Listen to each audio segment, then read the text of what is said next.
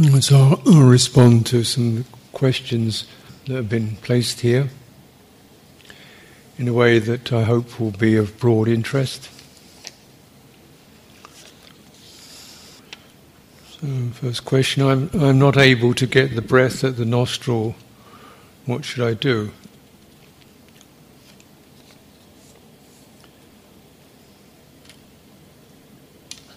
Well, breath doesn't occur at the nostril. You can feel the contact. Sometimes you can feel the contact. Getting the breath at the nostril isn't the way I'd recommend going about establishing sati or mindfulness, though you could do that, and in fact, to be honest, many teachers recommend doing just that. But clearly not everyone can get it. And fortunately, it's happening all the time anyway, so you can find another place you can get it. And essentially, if you the instruction of the Buddha never mention nostrils, so if you look in the Sutta Pitaka, you never find any mention of nostrils in terms of mindfulness of breathing. Nor anywhere really, just says be aware, mindful one breathes in, mindful one breathes out. So, and it's really not even mindful watching a breath, but mindful of breathing. Breathing is a process. So it's a process of in-breathing, out-breathing is the full term, anapanasati, breathing in, breathing out. Mindful of the ana, the pana, the in and the out of pana. And pana is associated with life. So when we say panatipata, refrain from destroying living creatures, we're not destroying their noses. We're destroying their life force. These are creatures that can breathe in and out, so, fortunately, even if you don't have a nose, which is unlikely, your body would still find a way of breathing in and out, otherwise you'd be dead. So, if you contemplate just so often, it's useful to, I think, to get very basic, realize the body is breathing. So, what you want to ask, I think, as a suggestion is how do I know I'm breathing? Am I breathing or not? How do I know I'm breathing? How do I not just think I'm breathing, but directly experience I'm breathing? How do I experience that? It's happening. And, basically you'll feel, I imagine, some sense of, something's happening. And the clue, of course, is anapana, in and out. So there's a different something that occurs in two different modes. So two different modes, in and out. So all the refrains in the Anapanasati Sutta talk about in and out, in and out. So if they're emphasizing there's a distinction between in and out. And if you notice, when you breathe in, what occurs is you get a sense of energy running in. And when you breathe out, you get a sense of energy relaxing, calming. You also can get various qualities of sensation in your nose, in the back of your nose, in your belly, and that swelling of the muscles there that operate the breathing, they flex. So any of these can be a place or a sign that you can focus on to give you that feeling of this constant rhythmic process of something that has a very obvious pattern to it. Breathing in, breathing out. So a very obvious distinction between those two.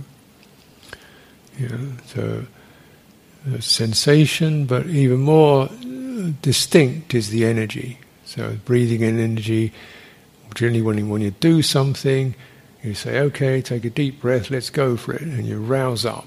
There's a arousal sign. And you say, oh, let's take a breather, relax, breathe out. Whew, So we do it all the time, and it moderates that energy. So we say there's an energetic quality there that we experience, and certainly there are can be strong sensations, and the fullness of the breathing is operated. The breathing is basically operated from the abdomen. It's the pump.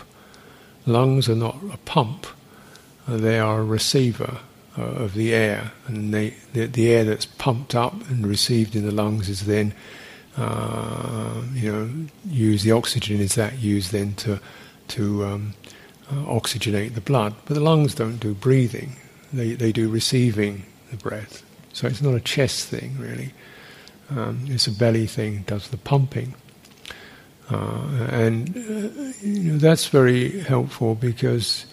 You see, if it's not happening there, it probably means something is tense or frozen. And this is not uncommon for people to not feel their breath in their belly because they're so tightened up through various forces of pressure and stress.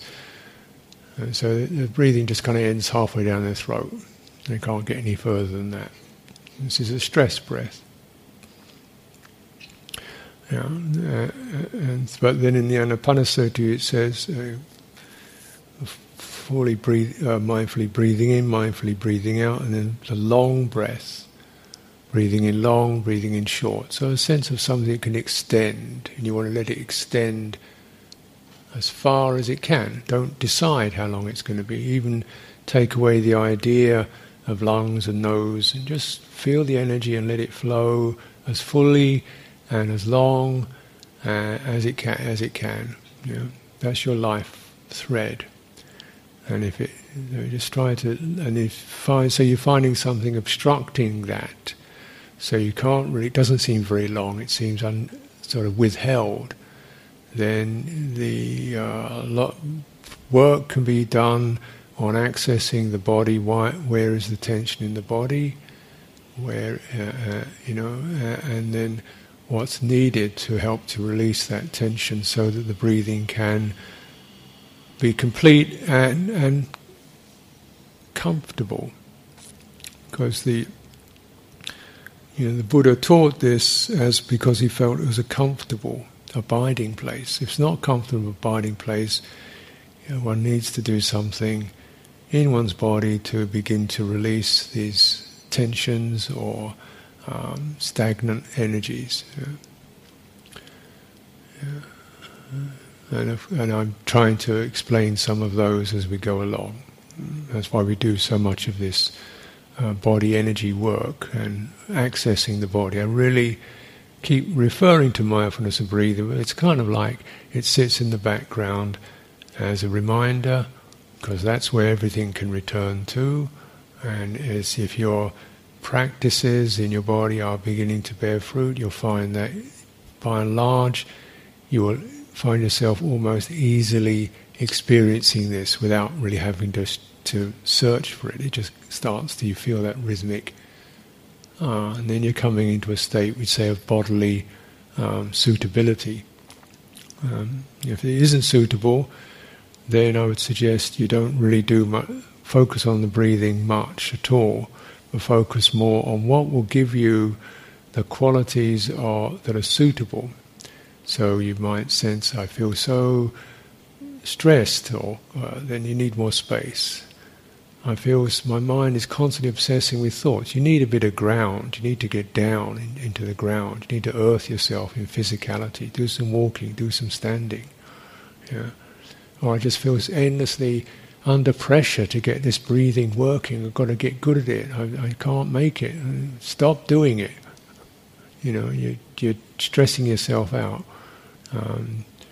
Instead, cultivate qualities of goodwill, and if you can't find goodwill to yourself, then think of someone you can feel goodwill towards and enjoy that experience, and then take it in and sit within it and make much of it. And we'll always keep returning to this body, because this is the where these, as we can see, both the difficulties of our karma can be experienced in this body, and also the fruitions of our release can be experienced in this body.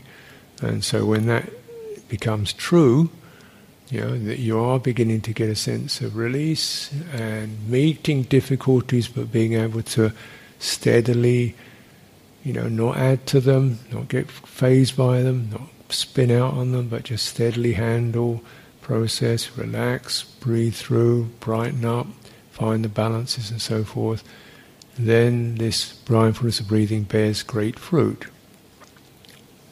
This is because of the very nature of it. It has an effect on the nervous system. And so that's right at the bridge between the body and the mind. You see, so clearly our nervous system affects our emotions. So if you're a very hyper nervous system, then your emotions tend to be very speedy, and your mind is very speedy. So this breathing sits right at where the body and the mind are not entirely separate. That is, there's a sense in which the emotions are affected by breathing. So when we panic, the breathing gets very short and tight and rapid. When we feel deeply grieving, the breathing kind of sinks. When we feel buoyant, we feel breathing is fluent. When we feel excited, the breathing energizes more. And these are very obvious things that we all notice. But actually it goes a lot more refined than that. And the Buddha clearly understood that. So then he cultivated this as a way of accessing the mind, or the basis of the mind, to calm and soothe and steady the mental, what are called mental formations, or citta sankhara, which I hope to refer to in due course. Mental formations, or heart formations, or heart activities, or heart programs, or heart energies.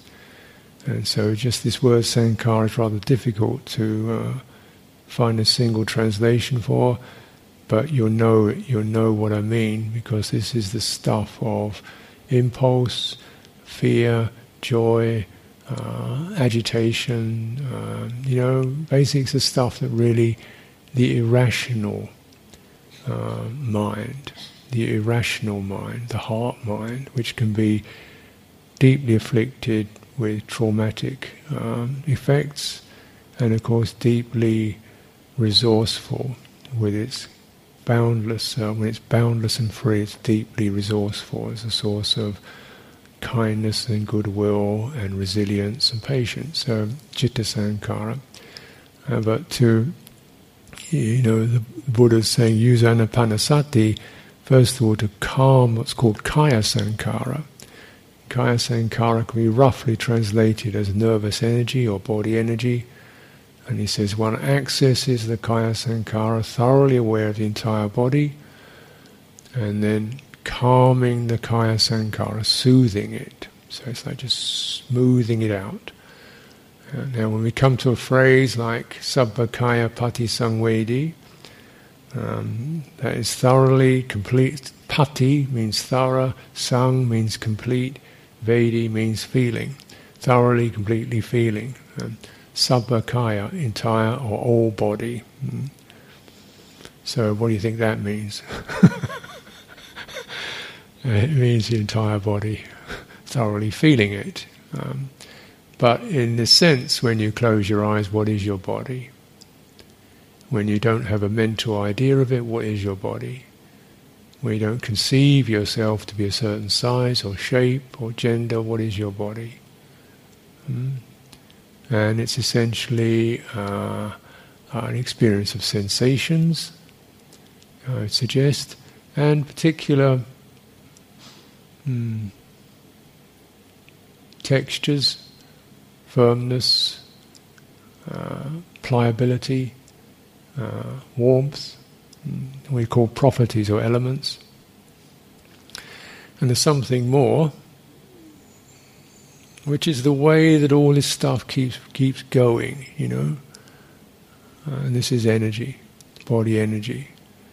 And it can be heightened and intense and very driven and passionate and agitated and fearful and driving. And it can also be steadying, soothing, expansive, fresh, releasing. So this is body energy. And then we enter, so you feel that through the entire body, the entirety of that field of experience, as I've been trying to present. The body as a field. Strange language, because we're so used to seeing the body as a shape. Well, when you look at it with your eyes, it's got a shape.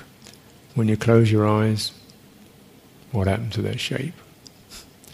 You can carry it in the back of your mind, but if you rub it out, what is the shape? Does it have a shape? It generally has these properties: firmness, fluidity, mobility, warmth. And certain parts can suddenly seem very large, other parts seem to disappear. You can feel like you're all knees, massive knees, because this area is swelling with sensation and energy. Or you can feel that you're all shoulder, if this is intense. So you can see energy, the body seems to, it's not the same body. Yeah. And if there's some of these imbalances, these begin to so you feel a lot, you're up in your chest or your shoulder, then you, aware of that, then widening your awareness to include the other shoulder, the chest, the back, and then widening your awareness to spread down. There's a downward direction, there's a backward direction, there's something around this. And that this process, if carefully cultivated, particularly when you do have the access to calm, steady breathing, this can help to equalize and make the body feel more coherent and comfortable. And so there's no point just being up in your nose for that. Nose can be clearly a place where you can, get your attention to focus. Say you're spinning all over the place, you're spinning out to this. You can come back to that point. I'll grant you that, provided you can get it. But you don't need to get that point. You get any point you like, as long as the point is you can get it. Otherwise, there's no, it doesn't serve any purpose unless you can get it. And if you're constantly striving to get it, then that's not useful, because that's adding another set of pressure and tension to something that doesn't need any more. So find it something accessible. As your mind settles, then begin to notice how energy, body, breathing, energy, your whole body, how you can sense that and smooth it. Smooth the energy there so the body feels like a very comfortable and slightly amorphous. It hasn't got a definite shape to it. It's just a sense of, I've said many things about this. So that's really gone into the next question. Could you discuss body energy?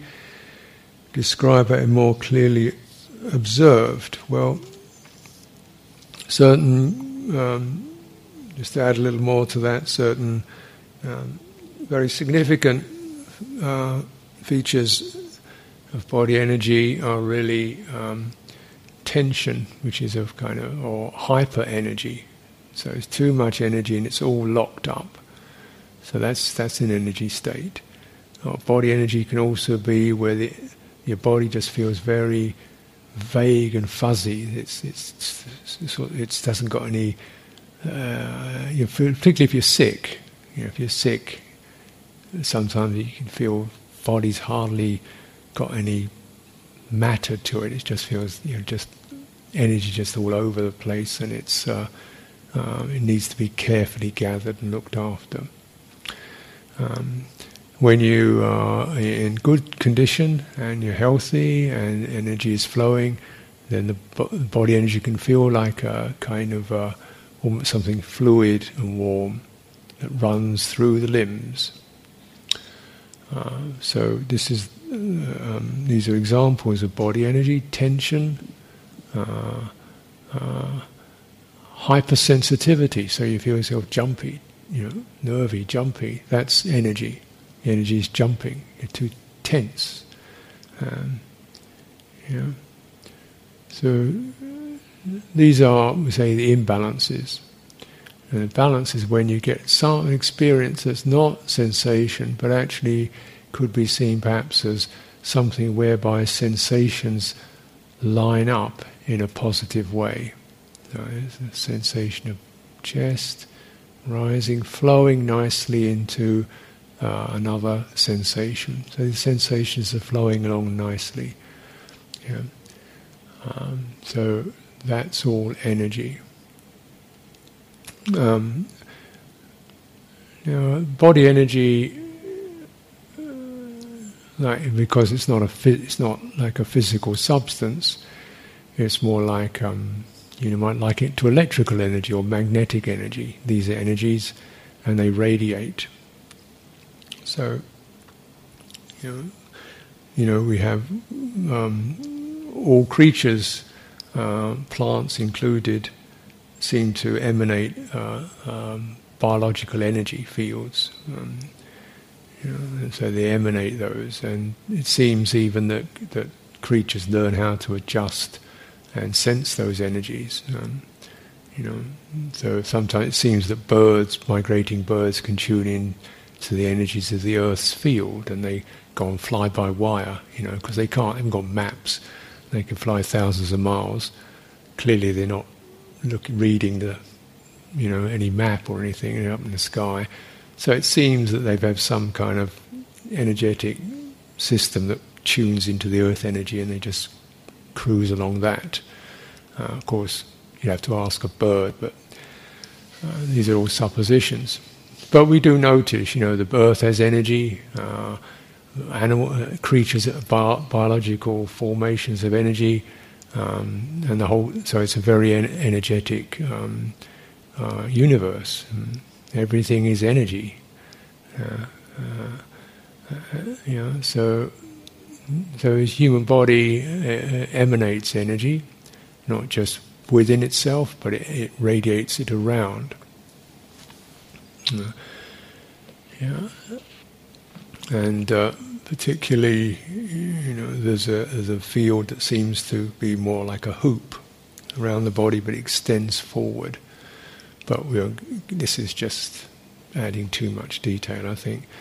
So you feel essentially the boundaries of your skin, and feeling the centre of your body, the sense of having a centre. That's called the midline. It's a midline, which is rather like a line running down the spine, and there's a centering, and energy radiates from that, and so you feel from there the centre of your body, and you may detect this midline behind your navel or behind your heart. And behind the third eye.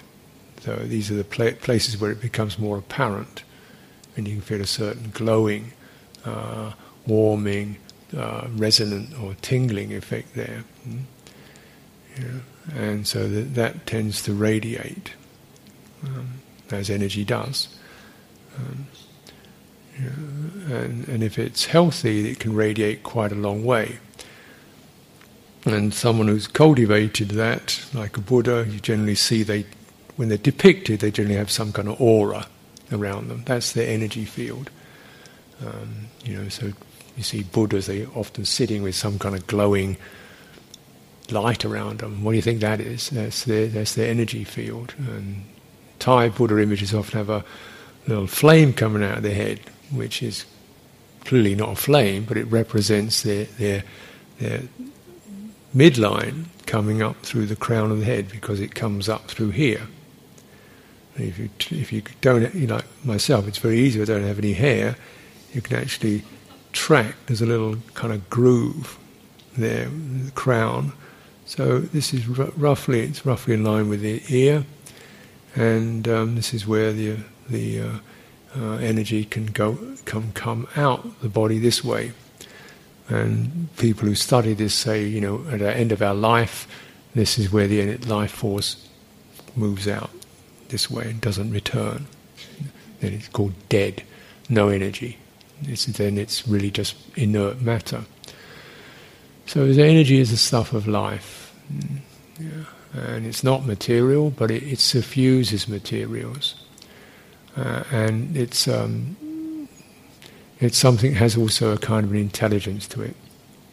How do you think this body does its work? Metabolizing food, digesting food, metabolizing air, moderating temperature, correcting heartbeat. I mean, there's a lot going on there.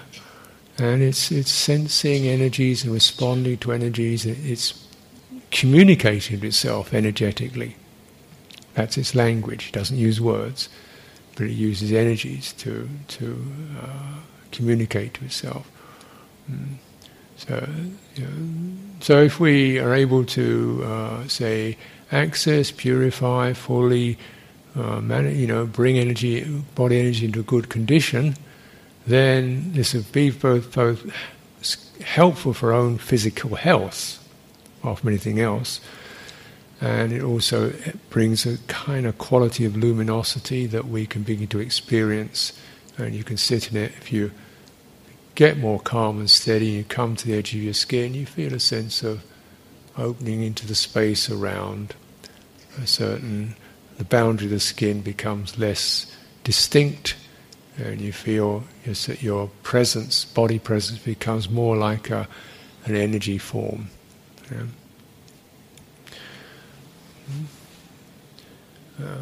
Because this energy is also connected to the emotions,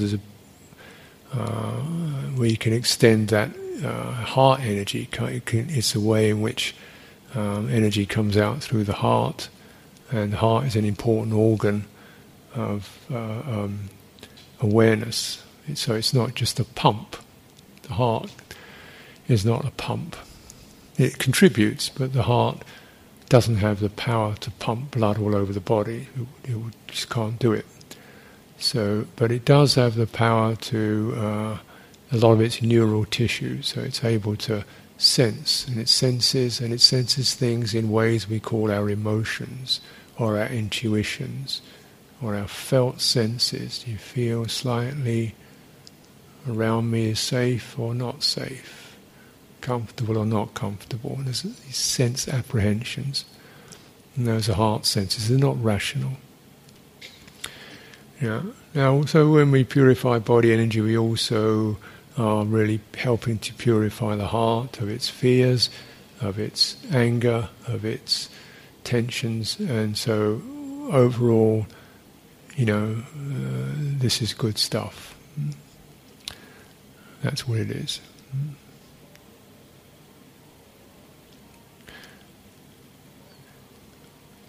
And it does surprise me how little is this kind of understanding, penetrates the meditation community, which by and large keeps trying to focus on one single point and get concentrated. I think if that works for you, then your energy will get concentrated. But if your energy's all messed up, then it's not good to do something like that. But first of all, to get into a agreeable, good enough body energy state, you don't have to be absolutely Olympic standard, super fit, but good enough so you feel comfortable, and then from there, your body feels a bit more refreshed and present. You're in there, and then you can refine this to the process of breathing in and breathing out. As you do so, first of all, it can be quite obvious, the pulling in the belly and the expansion of the chest, and the movement of energy is quite apparent. But as the mind calms down, as things calm down, as the nervous system calms down, the body doesn't need so much breathing. So the breathing tends to lessen because it just doesn't need it. And the body knows that. The body knows. We can't decide. The body knows, well, it's enough of that. Don't need so much of that, because the body, this energy of the body is intelligent. It can sense. I'm getting enough. That's enough. That's all I need, because I'm not doing a lot, and I'm not wasting it in superfluous thinking. so they're quieting down. So then it's that quality of breathing becomes not exactly static, but much more softly flowing, almost like something mercurial, fluid, and then again the idea of a particular place to put your attention is kind of irrelevant, because when it's like that, there's only one place, which is this. Which is this sense, this steady, slightly, could experience as luminous, radiant, comfortable, have an emotional tone to it, and then there it is. That's the point. There's no point within that. That's it. And you can sit within that and let it come to you, and open yourself to it, and let your heart sense, receive that, and feel gladdened by that. And you don't have to understand it or figure it out or think what to do next, because all that stuff is just getting in the way. Just enjoy, and if that becomes steady, then you can you can contemplate this process, which is the wisdom feature. So those are some descriptions of body energy as you experience it in breathing. It's also there. It's always there. So when you lie down, it changes. So if you ask, sometimes you can't sleep because your energy hasn't changed, even though you lay down. It hasn't really switched off because something's disturbed. You're ill or you're stressed out. And these are unfortunate experiences that people have, partly because the energy body is not respected. So our lifestyles often throw us around or violently shock. So the energy body is extremely scrambled, and then you lie down. You're not able to sleep. You're disturbed, and the emotions come up because of disturbance. But if your body energy is reasonably healthy and you lie down, it changes, it quietens down, becomes less vigorous, and you can still track it.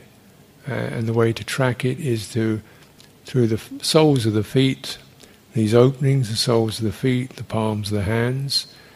Maybe those are the obvious ones, so you can recline with your palms open and opening the soles of the feet as if they are like mouths, and try to follow the midline, the spinal midline, and open your hands and either place them in your chest, your belly, or just let them rest beside you, so you can feel also the open hands and there's an energy there. So then it's even quiet. You can still, maintain sati, mindfulness, in that position, and if you get quite good at it, you can sustain it for hours without falling asleep. But often an average person, maybe 10 minutes before their energy slides. But you can, the ways of strengthening energy. We've done some physical means, the qigong, but essentially the act of attention just the act of giving attention to energy will amplify it. So if you focus on energy, you will amplify that energy. If you attention onto the energy, you will amplify it. And this is something to bear in mind, because if it's not good, you will amplify the not good quality of it. So if you're feeling stressed and you keep focusing on the stress pattern, you'll get more stressed. If you feel tense and you keep focusing on the tension, you'll get more tense. But if you focus on the calming, cooling quality of the energy, you'll get more of that. Now, attention has to be careful. Now, if we do experience stress and tension, which probably we will do, then be careful with your attention, because an untrained or unskilled mind will tend to focus on that tension and try to solve it, and try to tweak it, and what you're doing, you're putting more energy into it, because your attention carries energy, so you're putting more energy into a place that's already got too much energy. So tension is too much energy. Because it's not moving, it doesn't seem like energy, but it's frozen energy, it's locked up. What we need to do then is melt it, or let it dissolve. And for this process, if you come to an area that's tense and stressed, then you want to widen your attention. And again, I must emphasize this point, because most people by default will imagine attention has to be pinpoint. And you can pinpoint, but attention is like a lens, you can open it. And I do really recommend you do use that capacity to widen your attention. And so you're not just thinking attention is this sharp thing, it can be a wide thing. It's particularly helpful when you're contemplating or you're experiencing stressful energies in your body. You want to touch that by all means, but then widen your attention to find a place that's not stressful. So if I've got something happening, say in the top of my chest, I'll be there and I'll start to widen. I might come down my arm into my wrist or fingers or palm of the hand. Not leaving this, but just widening to include that. I might widen it to include down to my belly. And just kind of get a feeling for it, because often you can trace where the tension is. It's sharp, and then you feel the edges of it, where it's just a little more, there's some movement there. It's jagged, and then beyond that, it's not so jagged, and then it's slightly pulsing, and then you can feel there's a line coming out of that, and if you follow it, trace it down, maybe it comes down in this example. Comes down into the crook of my arm, and then I open my palm, my hand, and that's interesting. This is starting to change. Because the simile I would use is of a drain, opening up a drainage channel. So it may down there, or it may, of course, empty down, and you find, that's funny, there was this place in my belly I didn't even notice. But there was something tight there. And when I focus on that and relax that, this changes. And it's truly remarkable, for the way we normally conceive our bodies and the way we approach it. You suddenly think, wow, that's changed. Or it could be down your back. Or if it's in your belly, you might think, well, it's really, there's a lot of disturbance happening here. I'm feeling quite nervy and jangly and contracted in my belly, and I don't know what to do about it. So, well, let's just go slowly down your legs into your feet, the soles of your feet. Connect it. And you find, there can be a slow discharge, because we're dealing with a system that's innately whole and coherent. So everything knows everything else. So you touch your foot, everything should know something's touched my foot. There's a thrill or a resonance that runs through, because it's a single system. It's an intelligent single system. So the pain runs through. And our response or the reaction is when something's uncomfortable, we isolate it. We try to put something around it, a cordon around it, and shut it off. This is the trauma, body trauma. When you've wounded it, then it kind of seizes up. So you've got to, in a way, connect it to the rest of the body. Yeah. So the tendency of our mental attitude is to try and push it away and shut it down.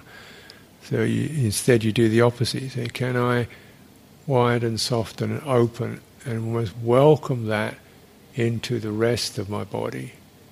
And you do that carefully, patiently, with the right attitude. I don't know, but many times I'm finding that this causes things to shift by widening and softening and not being in a hurry, but being respectful of this body. Saying, please help me. I can't do this in my brain. I've got to rely upon this system. It is a coherent, cohesive system. Yeah. And it gets fractured into bits and pieces, where your head's not on your body anymore. Your eyes are not connected to your body. Your hands are somewhere else. And your feet don't know where your head is because of the way that we are. We're not living in a fully connected, coherent way. So really this returning and to something for one's health, for one's relief from stress, as a basis of meditation. This is real stuff. And so I do recommend accessing it, and it's once you get the sense of it, it's like, how did I not notice that before? My goodness,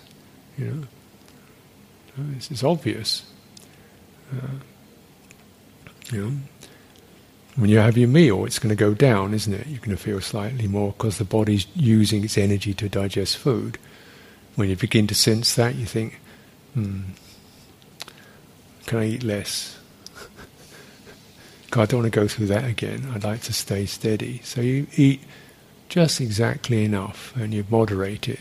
Not because you're trying to starve yourself, because you think, steady body energy, that's really what I want to have.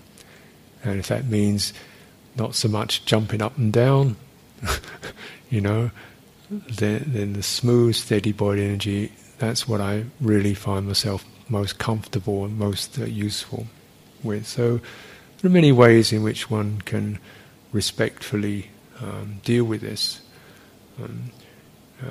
But by and large, to continue on this theme, because many of us are quite dislocated, and I certainly have been very dislocated, so up in my head.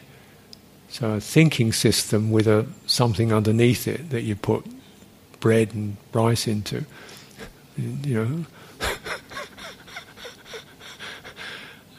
so the main thing is all this stuff up. This is where the real business is, and in fact, the whole certainly Western thought has been very dualistic in that way. Up here, this is where it's at. This is just carcass. So because of that, there's a dislocation, and some we really don't know how to walk anymore. That is, we just get on our heads and we switch the body in like it's a car, and we drive towards where we want to go. And the eyes are already there, and the mind is already there, and the body's running along behind it. Your mind is already in the car, or in the work, or in the kitchen, or wherever you want to be, and your body kind of runs underneath it. Is that, yeah? You're laughing. I think you recognise that. So that's not respectful. It's breaking you up. So you try to do everything as possible. If you're going to use your hand, remember the hand comes from the arm. It's not that difficult. It's difficult to break the habit of, extend your arm, because the hand is always connected to the arm. Pick something up and pull it back, rather than just, be with what you're doing, be with your movement. When you're walking, don't think you're just like sitting up at the top of a tower, walking along, watching what's going on. But your body does the walking. Please be respectful of how it's operating. How it knows how much effort to do, what pressure is there, or how to maintain balance. It's a very intelligent system, and to be respectful and listen to it, rather than start running ideas of walking meditation and concentration and stuff up in your head. Those things will arrive as realities rather than as just concepts. So this respectful, quality to our body, body energy, means looking for steadiness and coherence in our movements and our actions, and even what we put into it. So another, you can see I can go on about this for some time, but I probably will. But I'll just tick up something. You see, my daily practice of mindfulness, I encounter a lot of mental proliferation due to being mindful of the surrounding environment and people's reaction when I interact with others, be it positive or negative. So in the Satipatthana, you see the phrase mindful of the body internally, mindful of the body externally, mindful of the body internally and externally, mindful of feeling internally, externally, both, mindful of mind internally, externally, both, mindful of mental objects internally, externally, both. So, okay, so, when you're, say, being mindful of the surrounding environment, it may mean you're, I wonder what is actually meant by that. Yeah.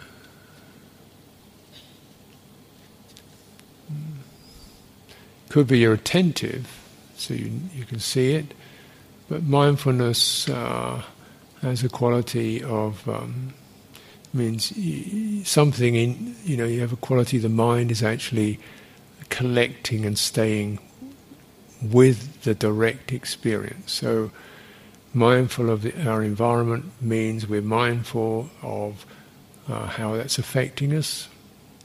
Whether we're stimulated, we get a sense of whether it's enjoyable, disagreeable, and you're mindful of the effects of your environment or of talking with other people. And this is why we establish mindfulness of body as the basic form within which these other forms of mindfulness sit within that. So we're mindful of other people, we're mindful of the effects other people's presence has on us, and we're mindful of whether we feel stimulated or encouraged or gladdened or frightened or whatever. Yeah? And you track those feelings and experiences in your body, and you learn how to stabilize and ground yourself in the presence of external phenomena.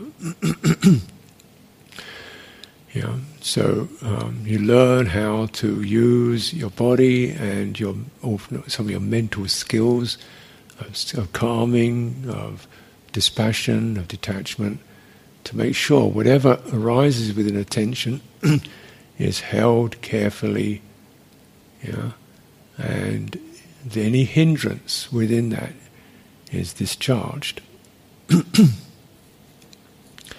Through grounding oneself in mindfulness of body, grounding oneself in mindfulness of mind.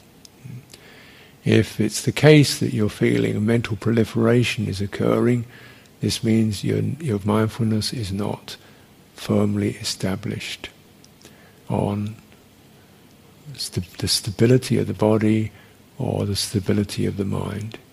What's happening perhaps is you're giving attention to phenomena, and you don't have an adequate place of adequate establishment, an adequate foundation to handle it.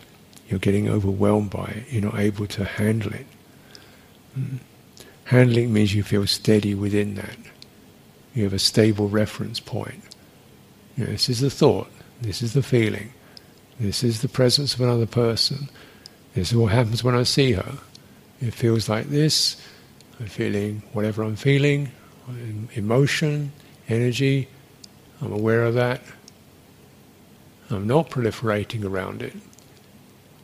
I'm steadying it or holding it, not adding anything to it, not delighting in it, not rejecting it. That effect has calmed. So, mindful of others, mindful of oneself, we discharge the hindrance through the power of sati, mindfulness, and clear comprehension, full knowing, which is, this is a feeling, this is an emotion, this is what it's doing, and this is how it's held, this is how it's stabilized, this is how it's discharged.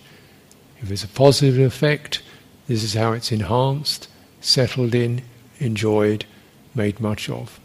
So we're using this process to translate the world into Dhamma.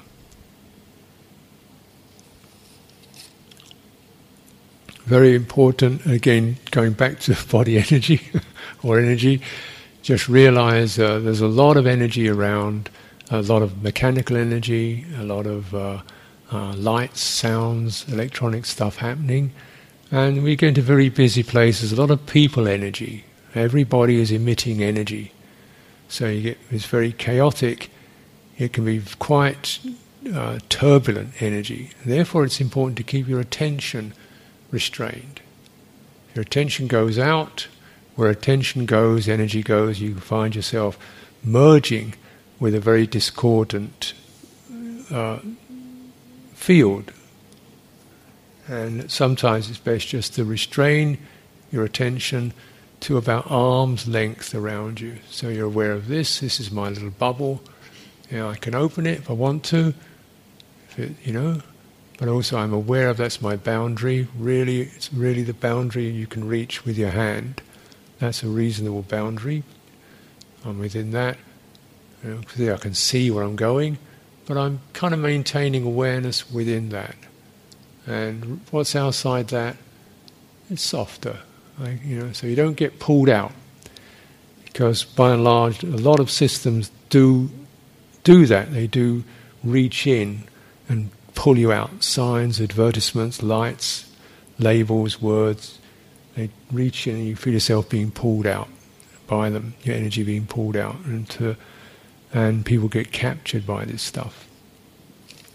So that boundary, maintain sati, maintain mindfulness of that. And your body acts as the central core and reference point. So when your mind gets uncertain, deluded, not clear what's happening in your body. Do you have a body, or you lost it altogether? What's happening in your feet? What's happening in your breathing? And you refer to that, it will always tell you the truth. And if you know the truth, then you know what you need to do. A couple more. Theravada tantric practice with the fig tree practice of Borana Kamatana. Have you been introduced to this? No, I haven't. So I can't really comment on it. Tantra, for people who are not clear what this means, the word means the extension or a web of extension. And this is something that's kind of part of contemplative and mystical law, knowledge, understanding. And when it's developed, we do it to a certain extent. Life is tantric because we use symbols. So Tantra often extends our mental energy through the use of symbols, or mantras, or syllables, or diagrams, which contain particular meanings. And so you can, if you cultivate it, you can establish these as places where you plant a lot of potency or meaning. And some of the old forest Ajahns used to establish through mandalas, through chanting, particularly through chanting, defense shields around them, because they'd be out in the forest with demons and ghosts are, and evil stuff, nasty stuff. So they'd establish a kind of a tantric field, like a shield, a cage. And this can be done through recitations. Paritta chanting is a tantric form. It's low level, but it's and bringing up the memory, the images of devas or bodhisattvas. All these are, we could say, they have a tantric quality. They extend mental energy into symbols and images. But the big but is there's a lot there, and it can spin out of control. So I wouldn't recommend anyone practice any more than just, a bit of chanting, a bit of visualizing the Buddha, or something like that, because you're dealing with, when you extend your mind, when you extend your mental energy, you're extending it into a vast field where there's lots of stuff there. It's there, and it can eat. You're like a little lamb walking into a jungle, and you shouldn't go there unless you've got a good guide and good practice to do so, because you can lose it. People can go insane or severely disoriented through such things. So you should always do these tantric things with an experienced master who can guide you. But I wouldn't. It's not necessary for liberation. Essentially, it's one of those add-ons. And same with psychic powers. Somebody mentions here psychic skills. Well, I'm not quite clear what you mean, but perhaps you mean things of more supernatural state, and it's not necessary. But the psychic skill we want to really accomplish is the skill of goodwill. This is hugely transformative, and is a powerful protective force for oneself and for others. Okay. I think I have a few more questions, but I'll deal with them another time, because I think that's probably enough talking for the evening.